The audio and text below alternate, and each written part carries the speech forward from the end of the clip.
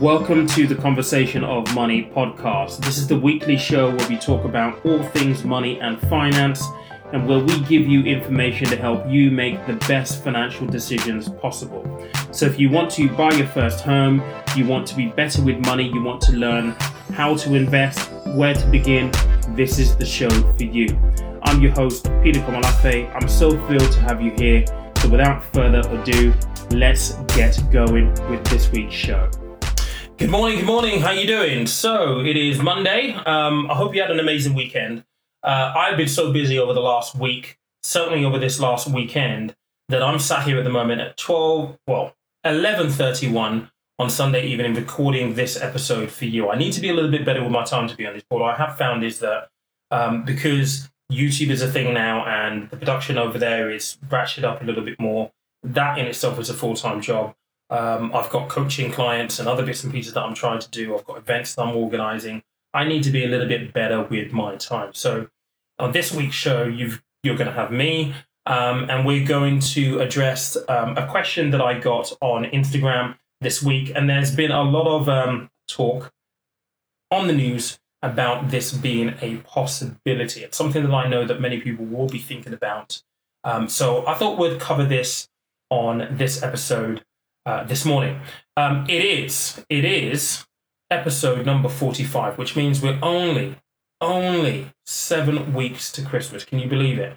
And this year has been amazing, just in terms of the journey. And whilst we have been through a little bit of turmoil with COVID and all this instability, all this uncertainty, I think it's really important sometimes that we actually take a step back and just, be thankful for a few things. I just wanted to share a couple of things that I am very, very thankful for this year, despite the fact that, it did end up with me being made redundant. And it's forced me to do this full-time and try to build something of my own full-time. And it has been eye-opening. And yes, it is challenging. It is challenging. And, having to make adjustments, financial adjustments at home, adjustments that before would have been very, very difficult. And I've had to make some very difficult financial decisions as well in terms of cash utilization and allocation of cash to certain things to get me in a position where I can do this properly. But I am thankful for everything that has happened so far this year. And I think, if you have been through a difficult time, last week I spoke about mental health and how it's important for us to, surround ourselves with the right kind of people and censor the intake of information that we receive. So with that being said, I am very, very thankful and cognizant that I want this podcast to be of positive impact to people. And I'm very, very thankful for everything that's happened this year, despite the changes that it has forced in my personal life. And I encourage you to do the same thing. Whilst, there may have been some negative points, take a minute or so just to think about the good things that have come off the back of it. Have you spent more time with family, deepened relationships, have better relationships with family? Have you come to realize what you really want to do? You had an epiphany. Have you really got to acknowledge and come to realization of what really matters to you? All those things are very positive things. And I think those are things that we should all be thankful for. Now, with that said and done, I want to talk a little bit about the possibility of negative interest rates here in the UK. So the Bank of England wrote out to financial institutions last week, and they are basically asking what their systems would be like. Would they be able to cope if they were to move to a negative interest rate? Now, this has never happened before here in the UK. It's been used in Europe and it's been used in places like Japan to great effect historically. But we've never been here before. We've never been in a situation where negative interest rates was even something or a discussion that would be tabled. But unfortunately, because of COVID and, we haven't even talked about Brexit and the news that we're possibly going to be leaving in the new year or December with no deal. So, with everything that's gone on, this is now a very real possibility for people. So naturally, people are asking the questions, what does it mean for me? What do I need to do? How is it going to impact me? So I just wanted to cover this on the podcast this morning because I got a message on it on IG. And I'm sure that you are maybe thinking about it, or at least you may know someone who is thinking about it. Your mum, your dad, relatives, family, friends, acquaintances. So if you do know anyone, please point them in the direction to this episode, because it will be really, really helpful. I'm going to give you my take, and give you a few things to think about in the coming weeks, depending on how this basically rolls out. So we've never had it here in the UK before, but I think circumstances have pushed us to this point. And to be honest, these kind of conversations, these kind of decisions are not taken lightly. I mean, when the guys at the Monetary Policy Committee meet every month at the Bank of England, I doubt very, very much that they're rubbing their hands with glee at the prospect of a negative interest rate being introduced into the economy. I mean, definitely not. I mean, these guys are paid very, very well, and they're very, very talented and intellectual and experienced in this. But this is a scenario where I certainly wouldn't want to be sat at that table discussing how they're going to implement this in order to stimulate the economy. And I think it's really, really important from the outset to acknowledge that, negative interest rates will be bad for some people, but it will be good for others. And there is an economic viewpoint to this. So typically, low interest rates will generally encourage borrowing. So it will encourage people to remortgage, to purchase houses, to purchase cars, to make purchases that they may have put off for a very, very long time because of high interest rates, i.e. increased payments. So, think about it this way. If you went to go and look at a brand new car today, you would go to your dealership and they would say, right, this is the book price of the car. You want to finance it. This is how much it's going to cost. And this is how much it will be over a 5-year term, for example, right? And within that cost will be an interest rate. Now, depending on how much you borrow, the interest rate will be lower because bigger amounts will warrant lower interest rates. And that interest rate will impact how much your monthly payment will be. Now, let's just say, for example, you were going to go buy an Audi and it was, 50 grand, for example. And you were offered a loan at 7.5%, right? Under normal terms. But now, because interest rates potentially going into a negative territory means that you could go and buy that same car at 3.5%, then all of a sudden, that purchase becomes a little bit more attractive to you because over the long term, it's costing you less money and your monthly payments are going to be less because you're not buying it at a rate of 7.5%. So negative interest rates can be used to stimulate the economy. And the idea is that, number one, people will make purchases on credit, using credit that they may have put off historically or may not have even thought about historically because it would have cost too much. So there's that possibility to boost borrowing as a result of negative interest rates. The other thing that negative interest rates could also do is it could encourage people who may, for example, have a load of money sat in a bank account to think otherwise about having it in a bank account. So, i.e., it may encourage spending, it may encourage investment into the stock market, into the bond market, for example. We're talking a little bit about bonds and stuff like that a bit later on because negative interest rates aren't great for government bonds, government gilts. Downward pressure on interest rates potentially makes government gilts and government bonds very, very unattractive. So, it may encourage you as a saver to say, you know what, I'm not going to put or leave my money in this current account where it's getting absolutely nothing. It may urge you and nudge you to think very, very seriously about deploying it maybe into the stock market or into some kind of other vehicle that could also benefit the economy. Some people may just decide, you know what, if I'm going to get nothing from it, even if I don't go and buy the said Audi for £50,000 on credit, I might just go and buy that cash because if your money isn't doing anything in the bank, you can get an Audi using that cash. Some people may be in a position where they'll do that. So there is an economic stimulus agenda or angle to this as well. But again, like I said, there is a world where this is really, really good for someone, and there is a world where this is really, really bad for someone. So in what world would you exist for this to be a good thing? And I've kind of alluded a little bit to it. If you're looking to borrow money, negative interest rates could be very, very good because lower interest rates means that you can acquire things at a cheaper cost, essentially. And so for house purchases, for financing that car, for personal loans, for example, these will be good things for you with lower interest rates, negative interest rates potentially. And the bank rate has been low ever since 2007 to 2008. So again, these decisions aren't made lightly at the Bank of England. And I feel sorry for savers who are the people in the other camp where this is really, really bad for you, because you may have an account right now on a fixed rate getting 1.1%. I mean, the likelihood is now that you're going to see the savings rates drop even further. And there is this dreaded notion that you may have to start to pay the banks to hold your money for you.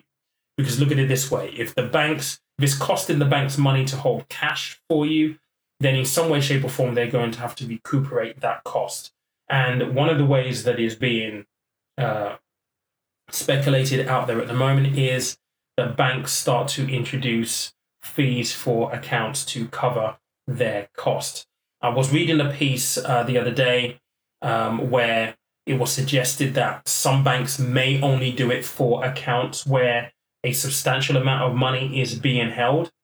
So if you hold a smaller amount of money in an account, there won't be any charges. But that is yet to be seen. It's yet to be borne out through the process. And that really is something that we're going to have to wait for and wait to see if it is introduced or not. But that is a real possibility, that there may be some charges, account charges associated with savings accounts, because the banks are not going to foot the bill for this. And for many people, that will mean, will raise the question at least of, I'll just take my money out of my account, put it in a shoebox and underneath the bed, which for many people may be a viable thing. However, may not be the best thing. Imagine you have all your life savings in your house and your house burns down. You do not want the money in there. And there is also an element of risk to business. And, banks, for example, could any of the banks fold as a result of this? I would like to think that they wouldn't, because back in 2007, 2008, as a result of what happened back then, a lot of banks have been stress tested to ensure that they can survive these kind of, not exactly these kind of circumstances, but circumstances where there may be financial pressures. So I wouldn't imagine that any of the big banks go bust, but you can never say never. But even if that were to happen, I think consumers do have some comfort in knowing that you will be protected under the Financial Services Compensation Scheme. Now, the Financial Services Compensation Scheme is essentially a layer of protection available to consumers who hold money with banks, investment houses, so on and so forth, to ensure that if the company were to disappear, go bankrupt, become insolvent, that you have a means to recover your money. Now, most banks, most investment houses will give you the standard cover, which is up to £85,000. So that's a really nice bit of protection if you only have a limited amount of money with organizations. If you have more than £85,000, then you need to carefully consider how you've placed your money with institutions. One thing that I know that people used to do in the past was, if they had, say, £150,000, they would then split the money evenly across maybe 2, 3, 4 institutions, so that they never reach that £85,000 protection cap, or at least match that £85,000 protection cap, and know that they haven't got anything over that they could potentially lose if the worst were to happen. So that you still have an element of protection. There may be some worries for companies that have defined benefit pensions, for example, because oftentimes companies who have defined benefit pensions will have quite a bit of money in government bonds, government gilts. And like I said before, downward pressure on interest rates make government gilts a lot less attractive, because the interest rates are much, much lower. So there is a potential risk there. I think these are all things that the Bank of England are going to be taking into consideration as to whether, the rates go to negative. And this, again, it's not a decision that is going to be taken lightly. But for you, if you've got money lying around, what do you need to do? What are the things that you need to know? I think the most important thing is to be prepared and to have a plan for your money. That's the most important thing.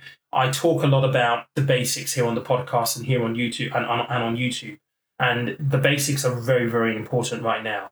If you do have money lying around, you clearly need to have a silo for your cash. So you need to know how much you need in an emergency fund. That always needs to be accessible for you. So unfortunately, it may be a case that you have to bite the bullet with that.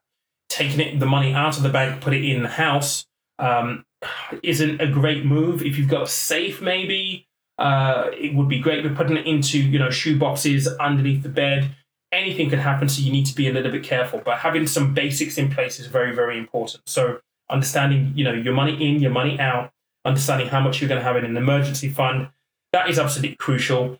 And making sure that you've got some kind of, even if it's not rigid, some kind of loose financial plan in terms of what money you need available at any given time. So that will give you an idea of, right, is there money that's left over that you can then allocate into something else and go shopping for things like fixed rate bonds or fixed rate accounts right now.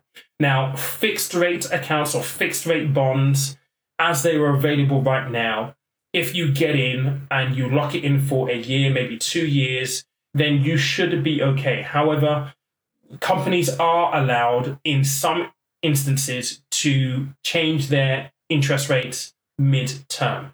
So this is a solution, but just know that sometimes the banks or the institutions can pull out that clause and change the interest rates if they need to. But getting into a fixed rate right now should give you some kind of security in knowing that you've at least got your money working a little bit. And I would really suggest that if you are going to be doing this, you need to look at this very, very promptly, because the minute the news comes out that interest rates are going to be going to negative, I guarantee you right now that those products will become very, very scarce very, very quickly. And it is very, very likely as well that once the providers get an inkling that things may be going to a negative interest rate, that they may begin to pull some of those products or some of those offerings straight away anyway, in anticipation for this coming in. So if you're in a position where you've got some cash lying around right now, I'm just going to reiterate those 2 points. Sit down with your finances, work out what you've got coming in, work out what you've got going out, make sure those numbers are up to date, they're valid and they're solid. So, the easy way for you to do this will be not just to run a quick, paper exercise of everything going in, going out, and, just having a loose exercise. Sit down with your bank statement. Write everything down from the last 6 to 12 months, everything, and know, right, this is how much you actually have, because this is going to be key for the emergency fund.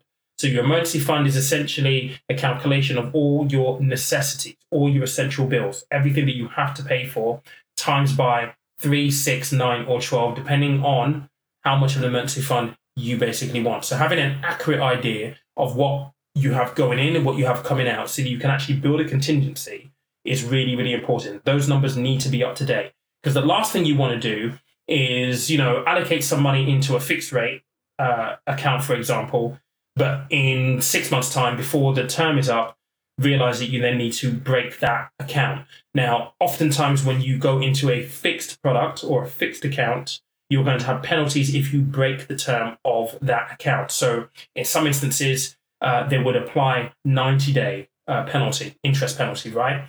With the interest rates being so low, that will definitely apply. You might even lose all of the interest. So you'll be asking yourself why you did it in the first place. So being really, really clear on what contingencies you need available, and give yourself a little bit of room as well. You don't know what's going to happen. You don't know what's going to come up. So try to be as thorough as you possibly can and give yourself a little bit of room with the emergency fund to make sure that you've got more than enough, more than what you're going to need, just in case something were to happen. And then use whatever else you have into something like a fixed rate account, a fixed rate bond of some kind, to place your money and hopefully get a little bit more of an interest rate that is more attractive than what might be coming down the track with negative interest rates. So guys, this is going to be really, really short and sweet. It's one that I've been asked about, And I know that it's been in the news and it may be on the lips of many people, on the minds of many people. So I thought I'd just give you my 2 cents. As always, please use this information as a basis for you to do further research. Those are my thoughts. Those are some of the things that I think that you can do right now. Certainly something that I'm going to be looking at myself in terms of how I'm going to move some money around. But yeah, look, let's all be prepared. Let's all be mindful. Let's all be cognizant. With these kind of things, if this is not your forte, if this is not something that naturally interests you, but you think it might impact you and you're not really too sure where to go, it's really important that you ask questions. I always say there is no such thing as a stupid question. And that is very, very true.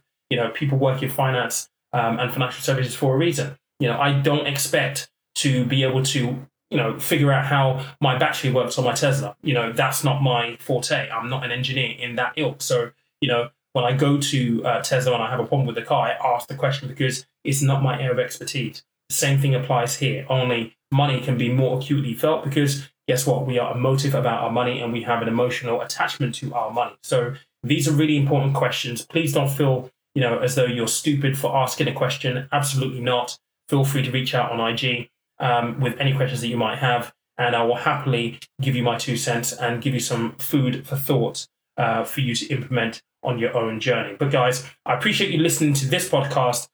This is, like I said, episode 45. I can't believe it. Almost at the end of the year. It's crazy. And I'm looking forward to next year because the podcast is going to change slightly in terms of the themes. We're going to move to a seasonal kind of program schedule.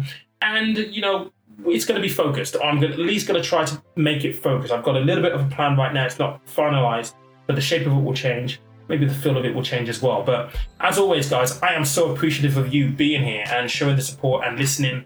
The podcast has grown and grown and grown this year. It's absolutely amazing. I get loads of messages on IG from you guys listening and expressing gratitude for this and telling me to keep it up and keep going. And I'll tell you what, it makes it all the well worthwhile when I'm sat here recording the podcast at 10 minutes to midnight, having had very little sleep and knowing that I've got a full day tomorrow. So your input is very, very much appreciated. I'm so thankful that you've been with me here on this journey this year. It's certainly been eye-opening, very, very rewarding, and I've been able to really build some great relationships with some of you guys as well. So look, I love you guys. Thank you so much. And as ever, if you have any questions, feel free to reach out. But until next week, have an amazing week. And again, please spread some positivity. Tell someone who inspires you that they inspire you. I know that you guys inspire me to be better. So enjoy your week. Catch you later.